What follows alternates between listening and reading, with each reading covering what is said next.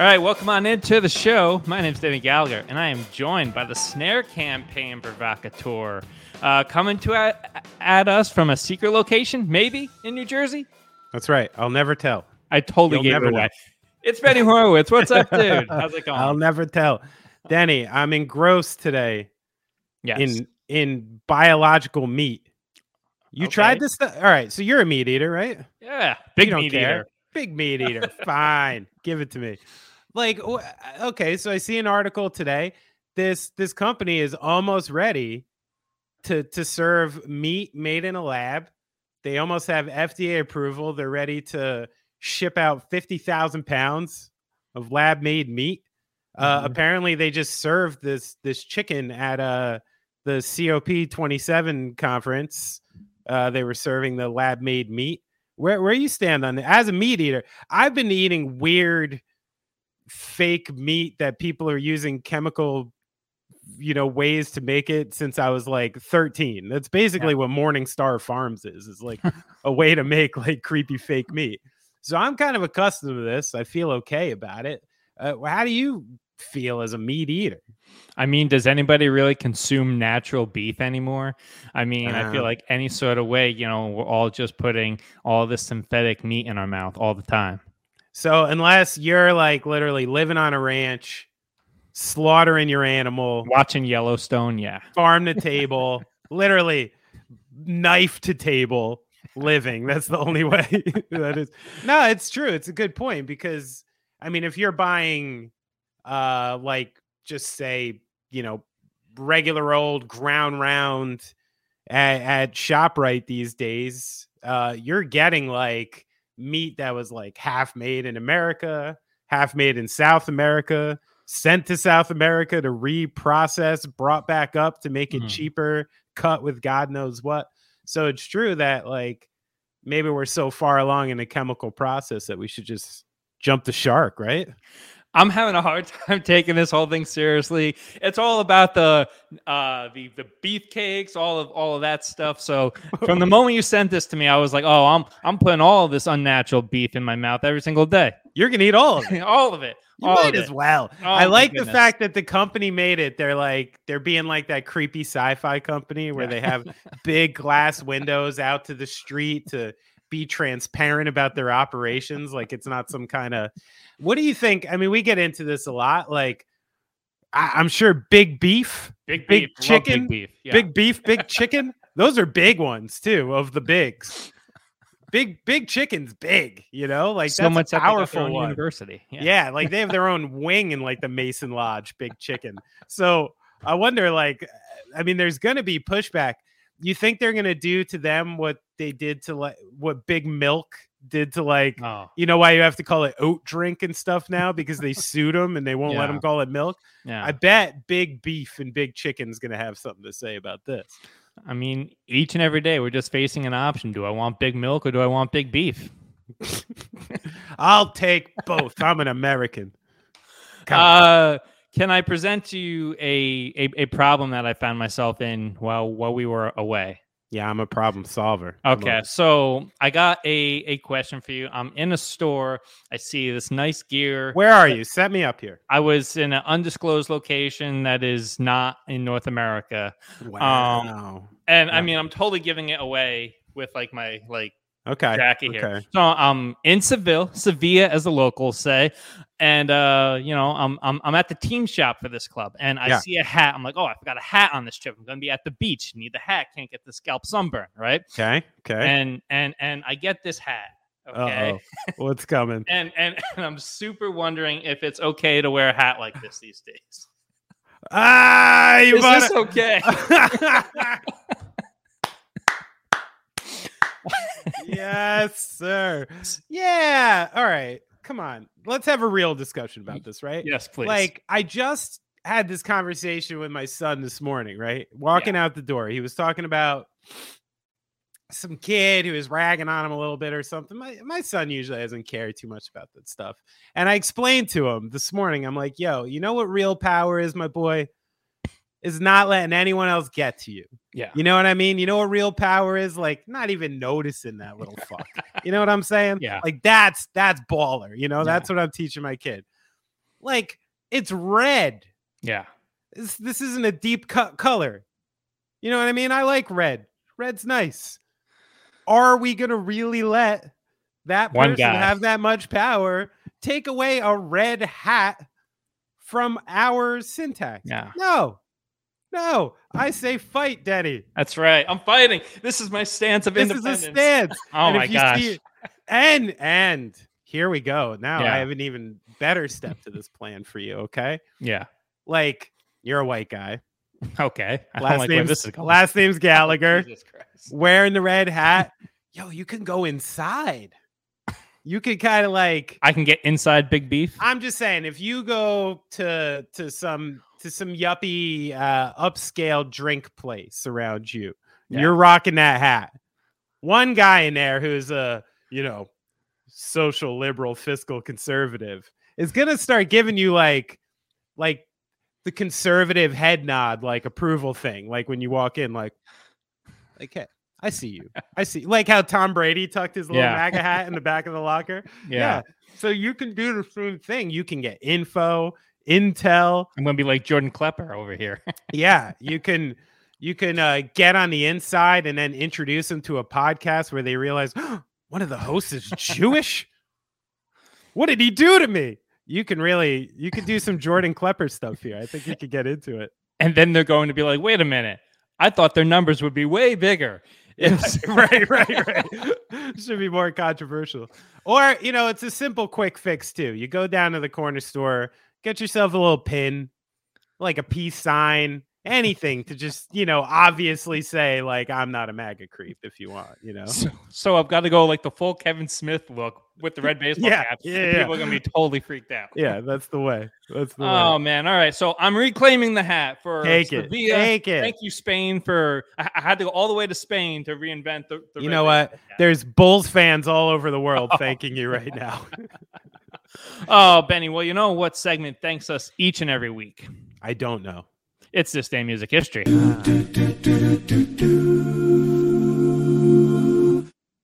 What do you got? I love that song. On this day, 2003. This one's making me feel a little old because it feels like it kind of just came out. Jay-Z releases the Black Album. Classics, 99 Problems, Dirt Off Your Shoulder. Now, I feel like this is one of those ones, to me, as a broad music fan, that is like so clearly his best album. I think when you listen like end to end, like best album, I'm not talking lyrics, I'm not talking stuff like that, because I think his older stuff was maybe a little sharper, but like this is the overall, to me, like Jay-Z piece de resistance that may be like remembered in like the music annals more. It's like his Pet Sounds, maybe, at this point. And and I love this album, but I am a little afraid that like it felt like not that long ago where I heard like 99 Problems for the first time. It was like, oh, this is nice. And it's almost 20 years. That's a tricky one. Yeah, because that was around the same time he was like invited to like play like Glastonbury and trolled like the Gallagher brothers, right? Yeah. He was that was big a big time for him. He was big time around. I think maybe that was his almost his breakthrough from like a hip hop artist to just like a pop artist, where he like went full on. And I will, if I know Jay-Z listens to this podcast all the time. Fan. And Jay, like if you're out there, like next record, do me a favor, just push yourself lyrically a little bit. Get some things down on paper. You know what I mean? Let's hear what your new life is like. Like, I want to know what his day to day is. What are you doing at 8:00? You drinking a smoothie?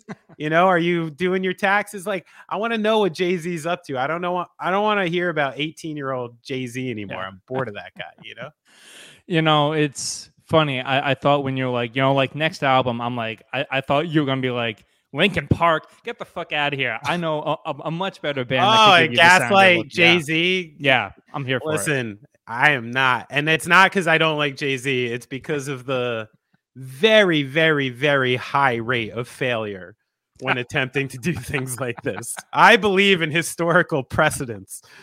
So that's why I'm not getting involved in that one. Good call. Good call. All right, Benny. I'm going to keep it Jersey on this one. On this day in 1990, a 21-year-old AC/DC fan died after being attacked outside of Brendan Byrne Arena in New Jersey, where he attended a AC/DC concert. So this day, 1990, a little tragedy at Brendan Byrne, Continental Airlines, Izod Center, whatever you want to call it. Didn't know that. Well, that's Brendan Byrne. Yeah. And that was right around that was the year, actually, where I attended my first concert at the Brendan Byrne Arena. Wow. Which was Rush and Mr. Big. But I'm guessing a little bit more of a chill crowd for Rush than AC/DC. I'm wondering what that story is. I'm going to look into it. Yeah. And now I'm sure they enshrine this area by putting up a great mall. The American dream, if you will, is now where this kid tragically lost his life. Yeah, it is the American dream. All right, Benny, first headline today. We're meaning to get to this on Friday, didn't get to it, so Twitter had a week. The social media platform is burning to the ground under Elon Musk. This escalated when since we were going to do the story, he implemented the paid verification process, and now he's like, oh, wait, no, it's going to be free to get verified again. All this is very confusing. You had people claiming that they were like these big newsbreakers, the New York Times, all these big institutions, people paying their $7 just to troll people a little bit. It was an absolute wildfire. Elon, so much so, and stuff is a wildfire like this when Elon Musk gets on there and be like, Twitter has never been more alive. That's how you know it's in big time trouble. So is this kind of the beginning of the end for Twitter?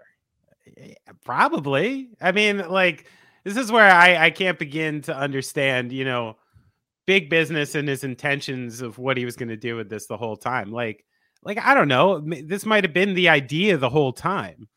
Is like, I got kicked off of Twitter and, I don't like this place anymore. It doesn't like me. And I'm going to, fold it, or I'm going to turn it into something else. Or but the idea that Elon Musk was just going to walk in and Twitter was just going to be like business as usual seems, kind of naive. Yeah. So I don't know what his like master plan is here, or this is where, like, if you follow the news headlines, you would think he's like bumbling through something and something he doesn't understand, or this is part of some like weird master plan. I'm not really sure, but all I know is, like, for someone like me, and I think a lot of people like me, it's not important enough to worry about. And that's the thing I think people forget about some of this like social media stuff and shit. Like if you really make it this poisonous and you really make it this annoying and you start putting paywalls up and stuff, I'm gone. Yeah. I'm gone 30 seconds after you do it. I don't even have to think about it. And I think there's a lot of people like me. And there's a lot of social media platforms and there's a lot of places to go. So I think like this idea that Twitter is some like mainstay institution that can't go away for whatever reason is ridiculous. Yeah. This might be the slippery slope of a name change or something drastic happening to it. Well, the crazy thing now, I don't know. I've never run a business. I do this moderately successfully.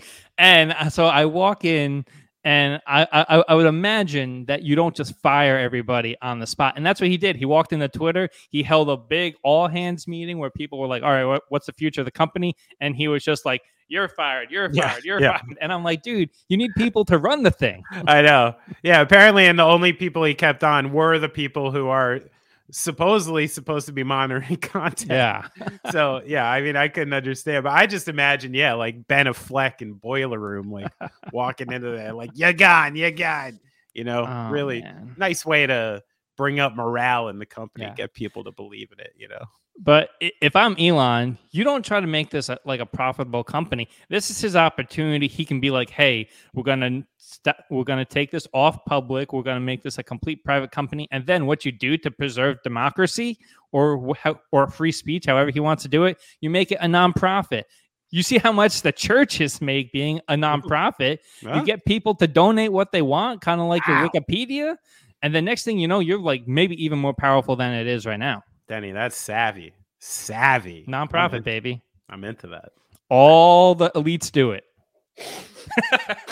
Good. Including Big Beef. Including Big Beef. Oh, man. Well, you wanted to talk about going from elites to falling off big time. Miami-Dade County and the Miami Heat are ending their naming rights deal with cryptocurrency firm FTX. Geez. I had to put this in because this is a wild story this week. FTX, a cryptocurrency exchange, filed for Chapter 11 bankruptcy protection on Friday after the fall of crypto prices left them unable to cover withdrawals from the service. The crazy thing about this, though, the naming rights deal, 19-year deal, $135 million. Wow. FTX upfront had to pay $14 million and was scheduled to pay $5.5 million in January. Wow. Now everybody's scrambling. Mickey Erickson and everybody's going to sue like crazy. This is going to get really messy for not only the Miami Heat, the county, but for these crypto guys as well. So was this after their splashy start to cryptocurrency, throwing money at everybody? This was kind of inevitable, right? I mean, this is like, it depended who you asked, I guess. Everyone invested in cryptocurrency said the people who said it was inevitable didn't get it. And we're missing the boat, So I guess it depended on who you asked. I'll never put my money in something I just don't understand. Yeah. That's like a simple thing for me. Call me a peanut butter and jelly kind of guy, But like, if it takes 15 minutes for a bunch of grown people to try to explain something to me, I still walk away going, okay, I kind of get it. Yeah. Then I want nothing to do with it. And I think, I guess a story like this, Denny, you've known me for a little bit now. Yeah. It just makes me kind of happy in some ways, because the people losing on stuff like this, to me, or at least losing the most, are people who play the game. You know what I mean? It's like a football player being like, why did I break my ankle? Why? Well, it's because you play football. Yeah. And someone tried to fucking break your leg, because that's what they do. So like when I hear about, hedge fund business guy jack-offs who lost their fucking shirt in some new venture where they got fucked over by some other, suit guy jack-off. I don't know. It's like watching two meathead jocks like fight in high school. It's kind of fun for me. I'm sure somebody like us is getting fucked in the process too. Yeah. The people who were goaded into putting their money into this shit, given all these apps. And who was pawning for this company? Steph Curry, Tom Brady. What a time for him. Like that's where I do think, where the SEC gets involved and stuff is like, hey, like some people just believe Tom Brady. Yeah. Some people are like, oh shit, Tom Brady's behind something. He has this many rings. He does everything perfect. Yeah. Like, I'm getting behind this. When Tom Brady didn't know the first thing about the fucking thing he was endorsing. He just got paid a boatload of money up front. So I guess that, I came in a little hot here in a very inhuman way saying I enjoy this. But by the end of talking this through, I love it. Is there some culpability here for people for really like pawning off like false shit to people who can't afford to lose their money? Like Steph Curry still got paid. Tom Brady still got paid. These people who lost probably declared some kind of bankruptcy and are still going to be fine. Yeah. They're going to be in some other venture in like 3 years, still on a boat somewhere, and the people who got fucked are my fucking friends who have apps tracking fucking Bitcoin and shit. And they put their money into it, So I started aloof and now you got me angry. I'm kind of angry now. Well, I think that this will ease your mind a little bit. So Kim Kardashian was one of the first ones that the SEC was like, hey, you've got to pay like $3.5 to $5.5 million somewhere in there because you promoted this on your thing. But here's the thing that I love actually a little bit about this. So Tom Brady is involved with this. Some may say that there could be a potential legal consequences for all of this for these people. Rough year for Tom. I just think, from a company standpoint, Hertz has to stop endorsing athletes. Look at the last one. O.J. Simpson, and now they got Tom Brady up in this legal cryptocurrency. Some Madden cover kind of shit. Yeah, a little bit. So Hertz, maybe stop endorsing this. But these FTX guys, they were involved with the Golden State Warriors. the Washington Wizards, and then, as we said, Tom Brady, Steph Curry, and Naomi Osaka. They also had deals with Major League Baseball. Surprise, surprise there. And Formula One. So a whole lot of stuff there. Sad to see that this is eventually like Adam McKay is going to make like a Big Short, like part two out of this, of the guys who really got screwed over. But yeah. Yeah. And honestly, like this is where even somebody as, you know, I guess paranoid about these people as me. I even heard a fucking podcast with Mark Cuban. And Mark Cuban is just one of those random people that I deem, oh, he's a smart guy. Yeah. You know, for whatever fucking reason. I don't know. Good PR. And he's on there saying, listen. Crypto it's just the new internet. And there was people early on the internet who was losing their shirts and now they're fucking sailing their yachts down the blah, blah, blah. So you just got to like wait it out. And I'm like, oh, Mark Cuban. All right, let me double down a little on some investment, you know? Yeah. Like there is like some real culpability here for what you decide to get behind. And I wish like, maybe this will open people's eyes to like, maybe I shouldn't get behind that. Yeah. Well, Benny, switching gears to our next headline here. Speaking of getting behind stuff, have you ever heard of Operation Hide the Beer? Operation Hide the Beer. Yeah. I don't know. It sounds like a creepy religious thing, but tell me. Okay, borderline. That's how the New York Times is describing the message that came from the highest level of the Qatari government ahead of next week's World Cup. Yeah, pretty much. With the World Cup opening in 1 week, the Qatari organizers have been scrambling, if you will, in recent days to relocate Budweiser-branded beer stations at 8 stadiums after sudden demand came from the highest top of the Qatari government about trying to get alcohol to the side here.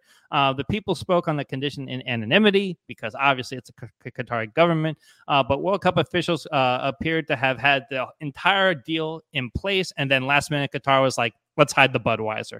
So, I mean, this is as clear as day of what these games are right now. But Benny, do you think we're going to see more of this over the next month? Probably. Yeah. You know, like this is where capitalism meets baseline creepy religious morality. You know what I mean? And like where the old world meets the new. You know what first popped into my head when this happened was like, is this policy less for the tourists and more for the locals who have never had access? And like, are you literally dealing with like grown ass people who have never been drunk? You know, and like all of a sudden you're getting like a bunch of freshmen in college because they don't know how to handle their shit and they've never had it before. And this is the first time there's access. And it's like, holy shit, like this is what this stuff does to you. Like, I don't know. That's kind of like maybe a creepy, obtuse look at the whole thing. But it's like, so in the Patreon for Going Off Track, we have a member of the Patreon who is about to head out to Qatar for the World Cup and is going to be staying in those cubes in that cube village. Yeah. He sent us a link to it. It's just giant. Honestly, it looks to me like a massive sprawling festival backstage, because that's what they give you at festivals to hang out in all day. Is those little boxes with a small air conditioning unit and then access to like outside toilets and stuff. And honestly, my first thought was like, yo, these things get out of fucking control by like the end of the night. You know what I mean? Like they're not comfortable places to be all day and all night. And like, like the high probability for issues with power, sewer, you know, people, like theft. I don't even know, but I'm like the dude's going into it with a very like, I don't fucking know what's going to happen kind of mentality. I'm like, good for you. Hit the adventure. You're going to come back with some good old fashioned visceral experience. But I'm like, it sounds sketch as fuck, like what you're going into. And even the fact that it's a 40-minute commute from these boxes to the stadium where all the games are. And I'm like, what does that look like? Yeah. You know, and what's going on there? So, I mean, I've been listening to some stuff this week you know, and I try to keep an open mind about the fact that like there is probably like a Eastern Western thing going on with like the reporting of this in a lot of ways, where like we don't understand how these countries operate their culture. It's not ours. Mm-hmm. You know what I mean? And it is a different way to live, and it's not necessarily right or wrong. It's not ours, it's not theirs, and it's something totally foreign to us. So when you're seeing only, you know, Western media talking about this is a huge problem, this is a shit show, this is going to be this, some of it has to do with the fact that we just don't like totally get it. And you know, maybe it's different when you're there. So I would like to at least consider the idea that I'm being obtuse, but it does seem like a real shit show. And from everything you hear about it getting built and the size of the country and being able to handle it, you know, I hope it goes well, because I don't want anyone to get hurt, you know. But it seems ripe for failure.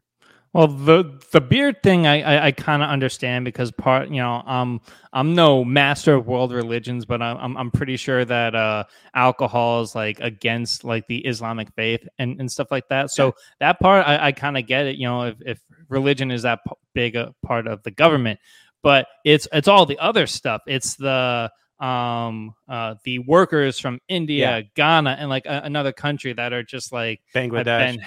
Held there against their will, and have made these stadiums that they're going to tear down as soon as the whole thing is over and stuff like that. So, and then you have, you know, the head of FIFA coming in and saying, you know, when you go somewhere, like you just like accept their culture and have like respect for it. But when that culture is kind of anti a lot of the things that your culture is for, and you believe in as like a person, it creates a very slippery slope. That's right. And that's where like I brought this up with, like, capitalism and morality, you know, often are at odds, you know, because of this exact thing. But you're right. And, you know, that's one of the cultural divides, is like, you know, most Americans will happily travel to Utah and drink, you know, beer that's only 2% and something like that, just because this state, because of religious morality, decided that these are our politics and this is what you can drink here and stuff like that. So it is like funny sometimes, the things that you realize you allow your own country and yourself to get comfortable with, and then you're just really opposed to when other people do it. Yeah. All right, Benny, do you want to switch gears here? Why not? All right, so we are trying to start a new segment here called Music Video Talkback. Patent pending there. It's kind of a terrible name, but you know, it's a workshop thing where we watch some incredible music videos and we kind of talk about them, give you the lowdown. And because we talked World Cup and World Cup this week, we're starting with and this feels weird as a grown man to say, the music video for Waka Waka, this one for Africa by Shakira. Okay. And this one was directed by Marcus Raboy, who previously did music videos for Ice Cube, Shania Twain, Backstreet Boys. He also did the Friday sequel, Friday After Next. He directed that. Good movie. And in the last 10 years, he's done a lot of the stand-up specials, including Jon Stewart's Kennedy Center Honors. The whole thing was done in Los Angeles. So this was based in for the 2010 World Cup in South Africa, but shot entirely in Los Angeles because, you know. So we're just going to watch it and absolutely see what happens here. So all right, let's go. Without any further ado. Load me up. Oh, see. Oh, Italy 2006 World Cup. And you're already hearing started everything. Yeah. You got to bring in with the epic voice. Yeah. Oh my God, I'm hyped already, dude. Like, come on. So, how do you not like this? Oh, you got the kids dancing. Ronaldo, Messi, Young. So this was the music video where Shakira met Gerard Piqué, who became her husband. How Is that right? Yeah. Look at that smile she has. She seems happy. She seems happy. Oh. You know, is Shakira... Is she like Bill and Ted's? Like, she's the Excellent Adventure. Who can, like, bring the world together, you know? Probably. She's almost like the new, like, Julio Iglesias. Like, you know? OG Ronaldo there. Goodness. I always love, like, since I've made music videos, I wonder, like, these guys, these drummers in the back. Fuck, their day is probably so weird. They just probably had a bunch of Cheez-Its. Someone had to, like, one of them is farting too much. They've been there for like 12 hours. Oh, man, what a mess. The thing that I kept thinking while, like, prepping this is, like, we talk a lot about cultural appropriation. This was in Africa. Don't you think, like, Shakira probably wasn't the right choice for this? That is a good choice. Yeah, it's like, can we nail someone from the Southern Hemisphere, please? Yeah, right. Anyone from or at down least there? A continent? Like an Australian something? Yeah, that's true. Like, that's pretty poor they didn't get an African artist. Like, they've got, like, them dancing in the background, which very much is kind of the time. It's like, hey, we're going to have this white passing person in front. Yeah, and is that African traditional dance Shakira's doing? Yeah, oh. Well, That's I mean, tough look. Listen, if she's doing... This is where I don't know as a dancer. Maybe she's doing it well. You know, like maybe she's really paying homage. I mean, seems like she's doing a good job. Oh, still not my wheelhouse there. Oh, man. Yes. I mean, like, okay. Okay. So somebody else gets a verse. We got a bit part from a... Yeah. I hope this lady's African. Yeah, right? Could be... That guy from Indiana. I don't know. Oh, Diego, R.I.P. Oh, look at it. Beautiful. The hand of God. I gotta say, I could use a little more highlight. Yeah, Pele. Yeah, right? But I am amped. Are you amped? Oh, dude, this is... Wait, last chorus. Something's got to break here. Messi. Okay. Oh, now we're getting to the kicking stuff. They save something for the last chorus always. Dude, they have to. I can't tell you how much I, like, saved up for this 2010 World Cup ball. Oh, really getting down. Wow. This is such dangerous territory. I don't know if I should even be enjoying this, Denny. I mean, stop hopping. Am I racist for hopping right now? Shakira gets. I don't know if Shakira gets a pass, but I would love to get the insight of someone who's not me or you on this. Yeah, right? Because I don't think we can exactly comment on cultural appropriation. Not in this context. A woman from South America appropriating African culture is well out of my wheelhouse. You know? Yeah, the dancing seems problematic to me. Yeah, a little bit. And it's so funny that guy went from that. The entertainment industry was like, oh, this exquisite work. Let's do all of the stand-up for like the next decade plus here. Yeah. So, do you think this was the inspiration for what's his name? Aldous Snow's version of his song about Africa? Sarah Marshall. No comment. Oh, or Get Him to the Greek. Yeah, I think maybe that was the inspiration. For what year was Get Him to the Greek? That was pre-2010, right? Quick Google. Let's see. Oh man, who stole from who here? Oh, but featured 2010. Same year. Maybe they used the same studio. But the music video, in case you didn't catch it, had appearances from Cristiano Ronaldo, Dani Alves, who will be at the next World Cup at 39 years old, which is crazy. Gerard Piqué, as I said, Lionel, and Rafa Marquez, USMNT adversary for many years, Rafa Marquez, and former New York Red Bull. So, well, I'm glad they found love. And then divorce. A massive divorce came a decade later between those two. Wait, why massive? Because Gerard Piqué, played for Barcelona, and Shakira, two pretty big stars. They during COVID did them in. So did they have a couple name like a Brangelina kind of thing? We would have to have a Barcelona correspondent, but be an entertainment expert next time. But Denny, I gotta say, let's keep this going. That was fun. Yeah, and we'll get back to the wheelhouse for this podcast, which is like rock and roll and everything. But there's so many great sports music videos that we do basketball. Basketball next week. That's a funny video. Oh my God. Or to honor the late great Aaron Carter, the How I Beat Shaq video. That's a crazy one. All right. That's out of your wheelhouse. That'd but it's just like 1999 Shaq. Let's bring him in, Denny. Yeah. Let's do them all. I love it. All right. So let's get to the next part, the sports program, kind of transitioning out of the place that's going to get us brown bagged into the part talking about the NBA. And we're not quite out of the weeds yet, but Benny, the relationship between the Brooklyn Nets guard Kyrie Irving, and yes, we're talking about him again, and Nike is likely severed for good. The Shoe Giants co-founder, Phil Knight, told CNBC, he said, I doubt that we could go back, but I don't know for sure. Nike announced last Friday that it has suspended the relationship with Kyrie Irving and canceled plans to release his next signature shoe. We've talked about what's been going on with Kyrie. Nike, though, one of the few companies that has actually come up, made a stand about this whole thing. So does that give you any comfort that a big corporation like Nike is like, screw the millions that we'd get from this shoe, we're cutting this deal or cutting this relationship? I don't know. Honestly, from the sponsorship standpoint, it was the same as Nike doing a Kaepernick ad.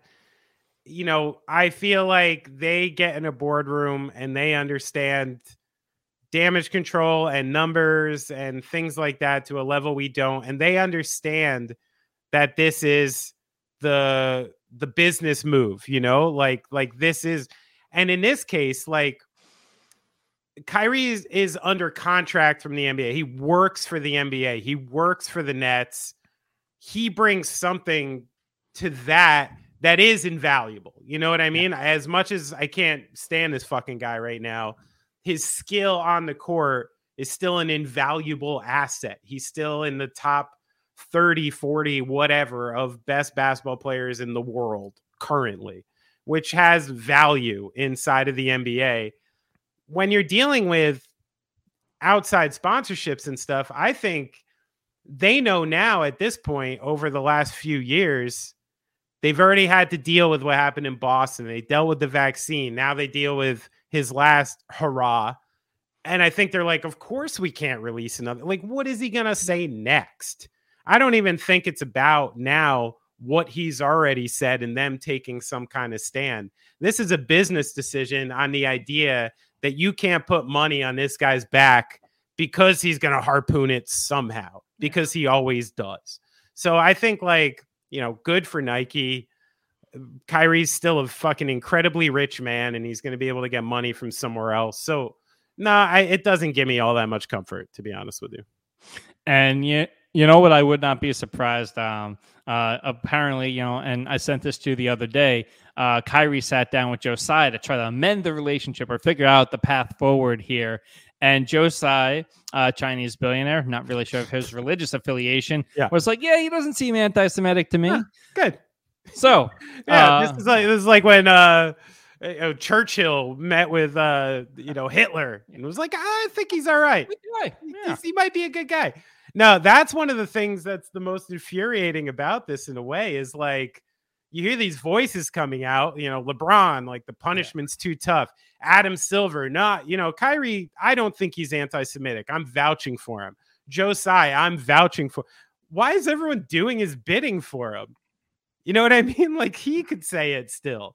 He's had every opportunity to. So that's where, like, I don't know exactly what's going on now. And a lot of this with the Nets, where I see like, oh, positive statement here, but he's not back with the team. And LeBron, I'm like, what are they setting up for right now? Like, are they just trying to, build up his value a little bit so they can get him off the team? I don't know exactly what's happening, but I do know that I have to stomach the fact that Kyrie Irving is going to be playing fairly soon in a Nets uniform or someone else's. And, apparently I just got to eat that shit. I mean, I don't think you so much have to eat it. I mean, like, you could very much like make your voice heard, but I think that this is, LeBron, and because when we were talking about LeBron's reaction to this, he's like, get him back on the court. I don't think, listen, LeBron's statement, I don't think was political about religion in any way, shape, or form.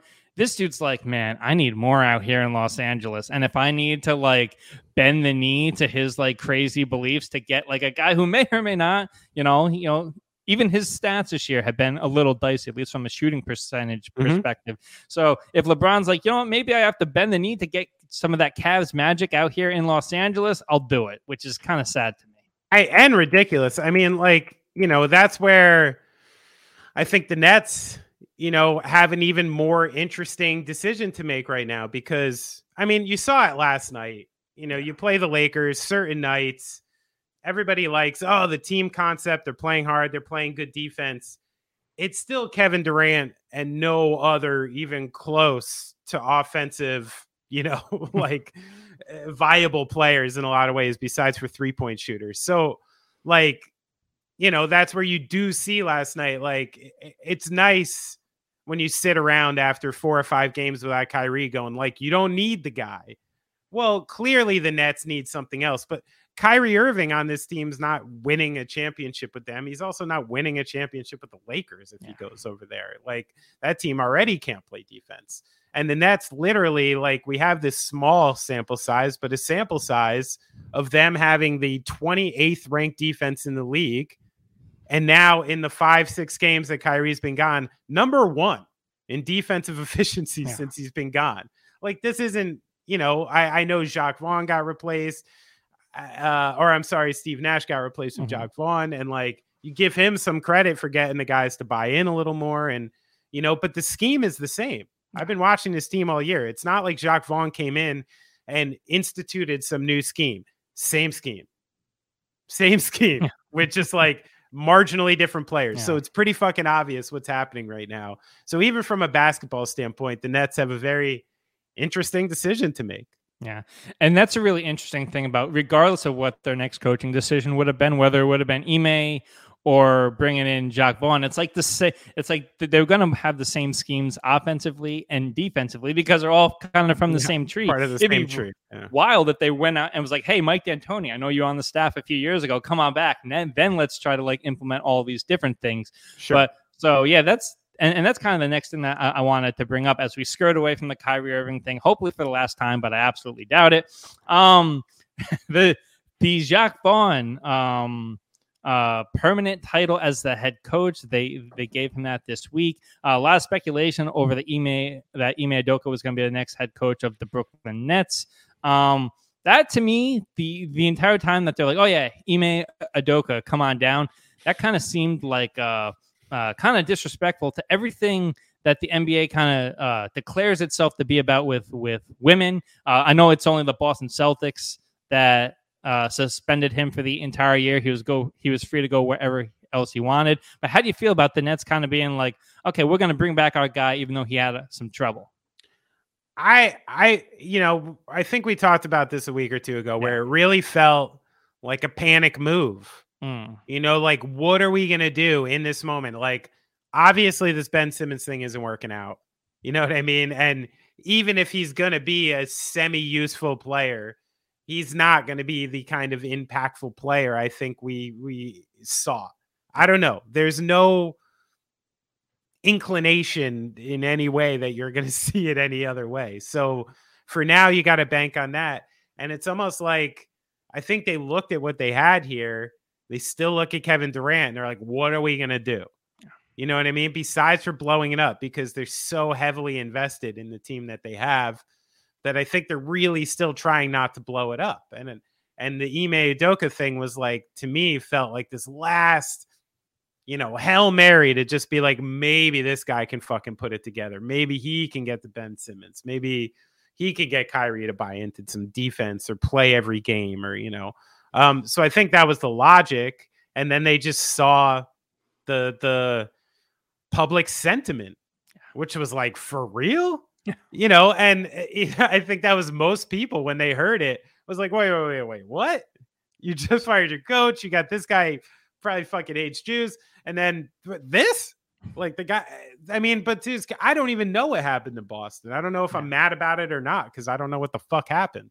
So I think that's where they came in. But this is, I mean, it's crunch time for the Nets, man. Like, what is going to happen in the next 2 weeks with the Nets? Like, this little honeymoon period they just have, I think, is over. They're getting back again to a hard part of their schedule where they're playing real teams. And if you bring Kyrie back and they lose, if you don't bring Kyrie back and they lose, if they, there's so many. But what's the main focus of a basketball team, especially one as heavily invested as the Nets? I mean, this year has to be defense. Like, no, it's top teams. I'm saying it's to win a championship. Oh, yeah. Like, the way this isn't a project season. This isn't, we're developing these players to try to get somebody the next couple years, this and that. This is, completely built in a win now model because of Kevin Durant and his age, Kyrie Irving and his age, and the contracts and the lack of depth that you have going on, especially the lack of youth. So if you have a win now team with no chance to win now, what are we waiting for, man? Right? Like, is there any world? Let me ask you this question. Yeah. Is there any world that you see the Nets this season with any number of like supplementary parts they could put together being better than one of Boston, Milwaukee, or Cleveland? No. And not even close, right? And not even close. So that's where I'm sitting back here as a fan thinking, like, what are we waiting for? Tear it the fuck down. You know what I mean? Get everything you can. Danny Ainge that shit. Give Jacques Vaughn the Utah type team for the assets you get from this stuff and try again. You luckily got some picks back in the Harden deal. The Nets actually have a pick next year and they have no pick the following year. So if this is the year to fucking tank and try to get into the lottery and do stuff, it's this year. Next year, they do not own their pick. So everything in every way as a fan leads to me saying, crash this thing from the top, get everything you can and start over. And part of that is not even just basketball. It's what you talked about. You can't even hire a coach because of how awful things feel. There is no culture to be found. There is no chemistry to be found. There's no identity to be found on this team. So what are we doing here? You know, what are we doing?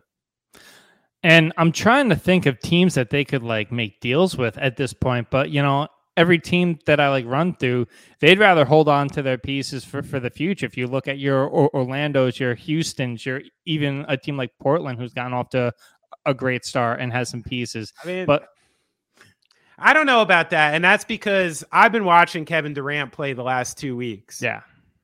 At an extremely high level. Yeah. You know, this is obviously still Kevin Durant in most capacities. So I can't for the life of me think there haven't been other GMs sitting around the league going, you know, and honestly, this Warriors thing. Yeah. This kind of makes perfect sense right now, doesn't it? Like Steph is a fucking boss right now. Yeah. He is fucking carrying that team by himself. Yeah. They clearly have these huge bench problems with not enough pieces. They could even get a couple pieces back with Durant if they're willing to give up enough kids and picks to the Nets. I mean, what if you not only got Durant, but you maybe got Curry? Oh, yeah. You know what I mean? You toss him in there if you throw in an extra pick. Like, you know, like, what if you got a Joe Harris? What if one of these guys was on the Warriors? It'd be fucking great. So then what do you get back then in this hypothetical? Like, are you getting like... You're getting Kuminga. Okay. You're getting Wiseman. Okay. One of Moody. You know, like you're getting two of those three guys for sure. Mm-hmm. Moody, Wiseman, Kuminga. Out of that group, you're getting two or three of them. And then you're getting the house. Same thing that Utah got. You're getting every conceivable pick for the next fucking 6 seasons or something like that. Why doesn't this happen? And then all of a sudden you have Curry, Durant, you got all this going on again. It's perfect. They even, you know, the first time the trade speculation came up, the Warriors were one of the teams that was actually considering it. Curry went out of his way to say, sure, I'll take Kevin Durant back. Why not? So I don't know. The reason why I'm like, I don't think that would happen. I mean, you got to look at KD's age, and Bob Myers is always like we're going to be like 6 steps ahead of the rest of the league. They're trying to build the future. Yeah, but hasn't that failed? Kind of. I mean, they won early sample of this season, you know? Right. I mean, like, I think if they're looking at it in the macro, right, and you look at like the beginning part of the season, they're still the defending champs. I think it's like way too early to give up on these kids, even if the early returns this season haven't been that promising. Yeah, I mean, dude, it's not like KD is like ancient, you know? He's 34 years old. 5 years left? He's 34, and he just turned 34 in September. And literally, I mean, dude, he's shooting 52% from the floor this year. You know, he's averaging over 5 assists, almost 2 blocks. Like, he's engaged in a different way. You know, he's basically racking, like, Kevin Durant is an automatic 30 fucking points. Yeah. Right? Mm-hmm. It doesn't matter what you're doing. Even his ugliest games, he's getting something close to that always. And it's like, that's where this diminished value of Kevin Durant, I don't believe. And if you did believe that, the Nets probably would have taken one of those half-hearted deals that was coming in the last couple months. So I don't know, man. I think in the last few weeks, Durant's really maximized his value. Yeah. And I think the Nets need to pull the trigger bad. And just as a fan, I want them to. Like, really bad. Yeah. Because, you know, the last time I got to guilt-free root for this team, it was Kenny Atkinson, Jared Allen, Spencer Dinwiddie, Joe Harris off the scrap heap. You know, like this was my team. That was the last time I was really fucking ramped up and then behind this group, you know? So I want something like that again. Yeah. All right, last headline here today, Benny, and a guy that I've been like really ramped up about watching him play this season, Paolo Banchero. The Benstradamus strikes again. This was your guy on draft night coming through. He continues to dazzle.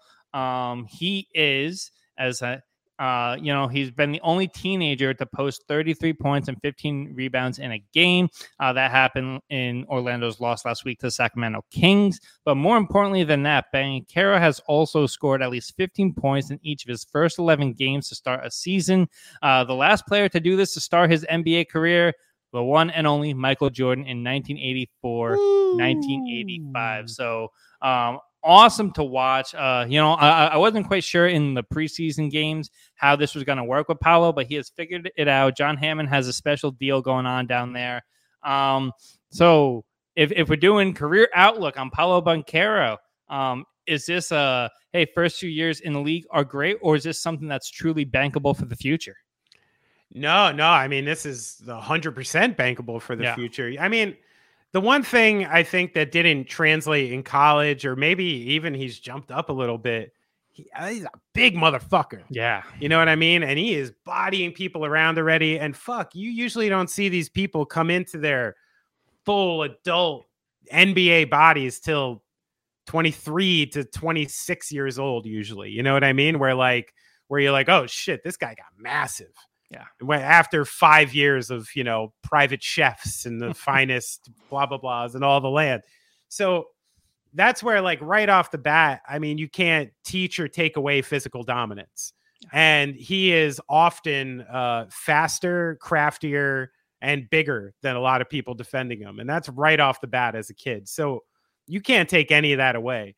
And then from the skill set side of it, he's got a fucking bag of tricks on offense. Mm-hmm. You know, he's got mid-range. He's, you know, maybe I'm sure they're going to hope he starts, you know, being a little more consistent from the 3-point line or going out there a little bit more just on the, you know, concept of the NBA. But he's got a full range of tricks inside already. He's got drop steps. He's got turnarounds. He's got a little mid-range game.